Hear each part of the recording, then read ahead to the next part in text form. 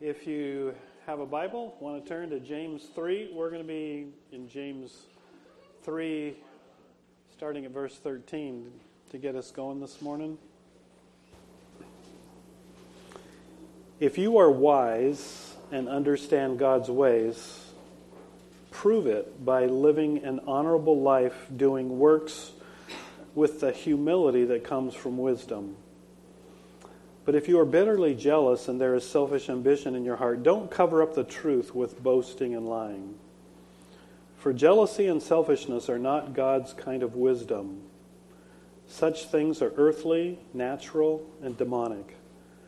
For wherever there is jealousy and selfish ambition, there you will find disorder and evil of every kind. But the wisdom from above is first of all pure. It is also peace-loving, gentle at all times, willing to yield to others. It is full of mercy and good deeds. It shows no favoritism and is always sincere. And those who are peacemakers will plant seeds of peace and reap a harvest of righteousness. I like that. Plant seeds of peace, reap a harvest of righteousness. So, I'm going to ask a lot of questions this morning that I want you to think about, because we live in a world where we're enamored with what we perceive as success. And so often, I think we need to ask ourselves, is that really successful? So to start with, I want you to consider whether you are a person of character or you are a character.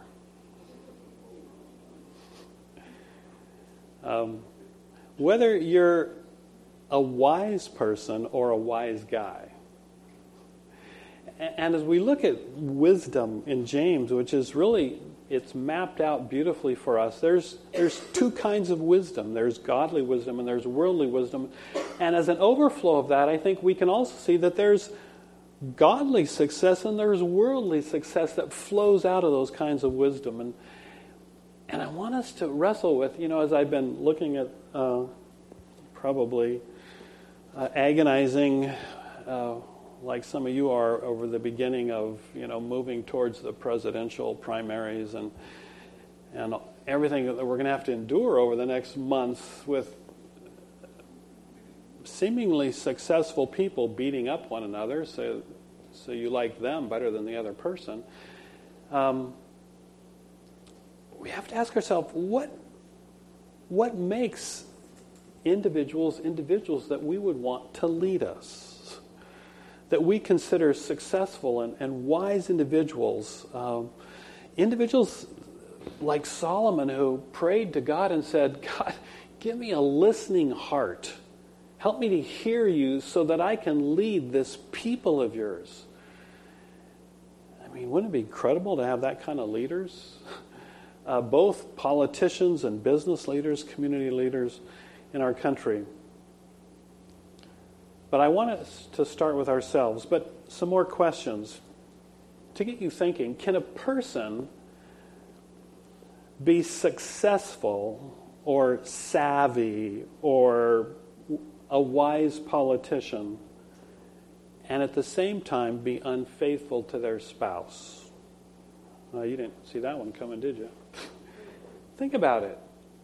Can somebody wisely lead, whether it's our city or our county or our state or our country, and at the same time their personal life be in shambles? Now, I think the answer is, well, of course they can. It just depends on what kind of wisdom you're talking about. Can a person be a dishonest business person and still considered successful? Of course, certainly. It happens all the time. I mean, people that have built huge companies that are extremely successful, and yet their lives are in shambles, and they treat their employees like, well, I was going to say, terribly. It's a better word. it just depends on what we consider success. So I want us to think, what part should character play in the life of a leader? Does morality matter? This is the serious question. Have we reduced the qualifications of leaders that we are looking to what they will do for us versus those who will do what is best and right? I think that's a lot of where it comes down to as we wrestle with godly wisdom versus worldly wisdom, godly success versus worldly success. We have to ask ourselves, I think it comes back to us a lot of times, not only in our own lives, what we consider what is wise and successful, but what we want. I think so often we're happy for worldly wisdom and worldly success because we just want what we want, what makes us happy and what pleases us versus what really is best and right. I wonder if we've reduced wisdom or cleverness to someone who can put knowledge into practical use. And a lot of times that's what we consider wisdom. It's knowledge that is put into practical use. If we've reduced wisdom or cleverness or success to someone who can turn a $100 investment into millions of dollars of personal wealth, and we'll say that person's successful. They're clever, despite at the same time being a jerk or being under investigation for fraud, versus someone of character who can put knowledge into practical use by building a company or building a life that is rooted in character and reveals itself in the blessing that it is to others. So as a result, I think what we end up with is a lot of people who are in our world, and maybe it's some of us, who are characters instead of people of character, who are wise guys instead of wise people. Godly wisdom is not being clever at getting what we want. Godly wisdom is not conduct separated from character. I'm going to try and summarize it here as then we're going to look into James here. Godly wisdom comes from above and is rooted in genuine, selfless character, resulting in righteous conduct that blesses other people. That's wisdom, godly wisdom. So it starts with God's truth that impacts my character, who I am, and then overflows in my conduct in such a way that it will bless other people. It won't use other people in order to become a success, but it will bless other people as it's successful. Do you want to live a life that demonstrates God's wisdom? It's hard because I think one of the things that is easy for us to do is it's easy for us to segregate our lives. So when we're here on Sunday or we're at a Bible study or community group or we're spending maybe personal time with the Lord, we think of that as our spiritual time. But then we go to work and then, it's the dog-eat-dog world, right? Or we go to school where all the peer pressure is, or we're out there and we switch gears, and instead of thinking in terms of godly wisdom and godly success and God's principles and God's truth, we shift and we become these individuals that just function like everybody else functions. And so in reality, we talk about God's truth, but out in the real world, we shift gears and we become these individuals who are just functioning like everybody else functions in order to become what we think we want to become. Godly wisdom. As we come in, if you want to look at James 3 again, as we come, we're going to look at it. It starts out in verses 13 and 14 by kind of introducing the two kinds of wisdom. And it's powerful. First, it says, if you're wise and understand God's ways, you understand godly wisdom, it says, prove it by living an honorable life. I like that word, honorable. It's like a judge walks in, your honor. It's someone that you look up to. It says, prove your godly wisdom by living an honorable life, a life that people would look up to, doing good works with the humility that comes from wisdom. So that's godly wisdom. It says if you have godly wisdom, demonstrate it, show it by a humility of conduct that overflows in deeds that will bless other people. That's godly wisdom. On the other hand, it says, but if you are bitterly jealous, if you're a jealous person, and there's selfish ambition in your heart, don't cover up the truth. And I think it's don't cover up the truth about the kind of person you are, this jealous, selfishly ambitious person. Don't cover that up, the truth of who you really are, by boasting and lying. And maybe it's something like this. As you become successful at the expense of other people, you'd say, God has given us success. Hogwash. That's what James is saying. Although he was a Jew, so he probably didn't use the word hog. But anyway, he said baloney. Well, baloney, I don't, forget it. He said something in Hebrew that you wouldn't understand. So he says, you say, God has given us success. And he says, phooey. Okay, we can use that. It was just your selfish ambition that brought about your success at the expense of other people. Or you might say, God has helped us partner with our competition as you're reveling in your success. And James would say, phooey. You destroyed your competition so that they had to sell out to you. He's saying, don't cover up your selfish ambition and your competitive jealousy where you have to conquer the other person in order to achieve success yourself, and then cover it up with lying and boasting. So those are the two kind of wisdoms that he introduces. And now as we come to verses 15 through 18, he lays them out, and I want us to look at them a second. And as we look at them, just ask ourselves, which one characterizes me?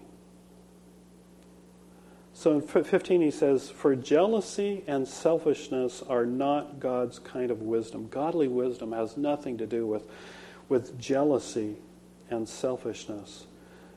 The source of, we'll call it worldly wisdom, it says is earthly, natural, demonic. I mean, it actually comes from the devil himself, because the end result is, as we see, the end result is, the end of verse 16, disorder and evil of every kind. Disorder and evil of every kind. Because the character that is at the heart of worldly wisdom is jealousy. It's envious of another's success rather than happiness for another's success. It's selfish ambition. It's success based on purely selfish motives, what it will achieve for me, not how it will also be a blessing to others. And so at the root of worldly wisdom is selfish ambition and envy and jealousy that leads to disorder and evil of every kind. As I thought about this, I thought of an article that I read in the paper last week about one of the largest companies in the United States of America. Successful. And yet the article was about the horrific employee conditions in this company and how it's just this dog-eat-dog world.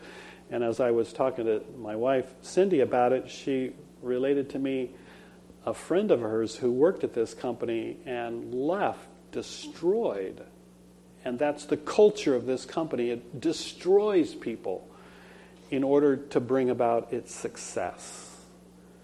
And so are we enamored by that success of worldly wisdom that has brought about incredible success? Or are we able to step back and say, but what has been the result of this ambition and this envy rooted in what I would say is demonic? It might sound strong, but demonic, because the end result has been catastrophic, horrendous, horrific consequences in the lives of tons of people for the success of this company and its founder. That's worldly wisdom, and that's what worldly wisdom achieves. When we began the Coffee Oasis years ago, since I had only had 6 cups of coffee before we started the Coffee Oasis, I figured I should learn about coffee, and I have. I'm a little bit more addicted now. But I read on the history of coffee. I said, I want to learn about coffee, and it was horrible. As I read about the history of coffee and the impact, the negative impact, the catastrophic impact that coffee and other things like chocolate have had on the third world, the farmers that grow it, for us to enjoy a cheap cup of coffee, might not seem cheap to you, and it isn't. But for us to enjoy coffee and at the same time help some people become incredibly wealthy, the expense on the part of coffee farmers and others has been horrible. How do we look at that? It's so easy and I'm asking for us, the point of my message this morning isn't to get us riled up and want to picket or boycott, but it's for us to ask, what are we enamored by? Are you enamored by worldly wisdom? It's hard not to be, because we have gadgets that we use, right? That we become dependent on. But so many of them have been produced by worldly wisdom and people who we see as successful, but whose lives are horrible and whose lives have impacted in a horrific way other people. We've got to step back and say, what kind of wisdom do we want to uphold? On the other hand, we see here godly wisdom. The contrast is beautiful. Verse 17, it says, the wisdom from above is first of all pure. It's also peace-loving. It cultivates an environment of peace. It's gentle at all times. It's willing to yield to others. It's full of mercy and good deeds. It shows no favoritism, and it's always sincere, meaning what you see is what you get. You see success, and you know that at the heart of that success is character and concern for others and not just one's own success. But the most beautiful to me as it comes to verse 18 is the result of this godly wisdom that it says comes from above. Its source is God. It's rooted in incredible godly character. The result in verse 18, it says, are peacemakers who will plant seeds of peace and reap a harvest of righteousness. And so it's a life poured out for others in a way that it will lead others as they see and as they observe our godly wisdom and way of conducting ourselves that flows out of that wisdom that comes from above. It will lead others into a relationship with God. It will make others see and say, I want that.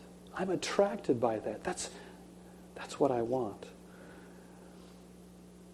Psalms and Proverbs both say, Psalm 111, Proverbs 9 says, the fear of the Lord is the beginning of wisdom.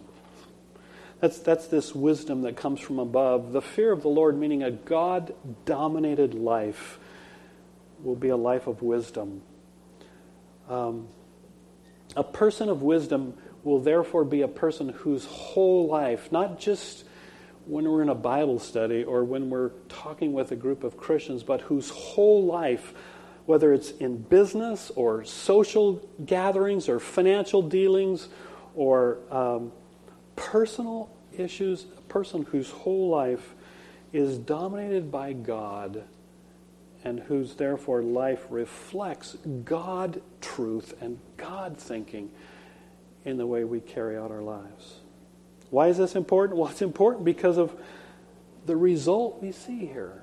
The result of worldly wisdom is disorder and evil of every kind. And the result of godly wisdom is this harvest of righteousness. Harvest of righteousness. Let me give you some examples just to make you really uncomfortable this morning. I think of what James is calling us to in calling us to want godly wisdom and godly success instead of worldly wisdom and worldly success. How many of us are too enamored by professional athletes who are athletically skilled but morally bankrupt? I mean, it's in the news every day. When are we going to stand for godly wisdom and say, I'm not going to root for somebody whose life is bankrupt, but can catch a football or shoot a basketball? I mean, that's where the rubber meets the road, when we got to say, I'm going to stand for godly wisdom instead of worldly wisdom. Or are we going to be sucked in by just what is successful and what makes us happy and what we want? Politicians who are charismatic and popular but are taking bribes from special interest groups. Business people who build successful companies but do it in a dishonest way. Or to maybe bring it home a little closer, or a preacher who maybe has a successful ministry but whose personal life is a lie. I mean, it covers every aspect of life. So we might say, well, what does this have to do with us? I'm not a professional athlete. I don't think I'll probably ever be. I certainly don't want to be a politician. And I admire those who are good politicians. What does this have to do with us? And this is the heart of it. God is calling us, every one of us, whatever our sphere of life, to be individuals where godly wisdom permeates all of life. And to summarize it, where God's truth, as we're people of this book, as we're people like Solomon started out, who have listening hearts, because and we spend time in this book and we have hearts that are listening to God and asking God, how does working with these people, how does running this business, how does living among these neighbors, how do I do that? How do I live out your truth in the midst of these people and this situation in a way that honors you, blesses other people, and maintains godly character? God, how do I do? God, give us listening hearts like Solomon. So whatever our lot in life, we can reflect God and bless other people. You know, Solomon started out as a great example, didn't he? But when he quit listening to God, what happened? When he started listening to God, it was incredible. People from all over the world came to sit at his feet and observe the incredible success of godly wisdom of a guy that listened to God. But then when he quit listening to God, it was catastrophic. It was disorder and evil of every kind. And when he died, the kingdom that God had so blessed, that was so successful, was wrenched. And 10 of the tribes that were under his rule were separated, and his kingdom was shattered because he quit listening to God. Are you pursuing God's wisdom in your life? Are we a people seeking seeking God's wisdom, and therefore there's people seeking our wisdom. People being blessed by our success because our success is about blessing other people and seeing a harvest of righteousness.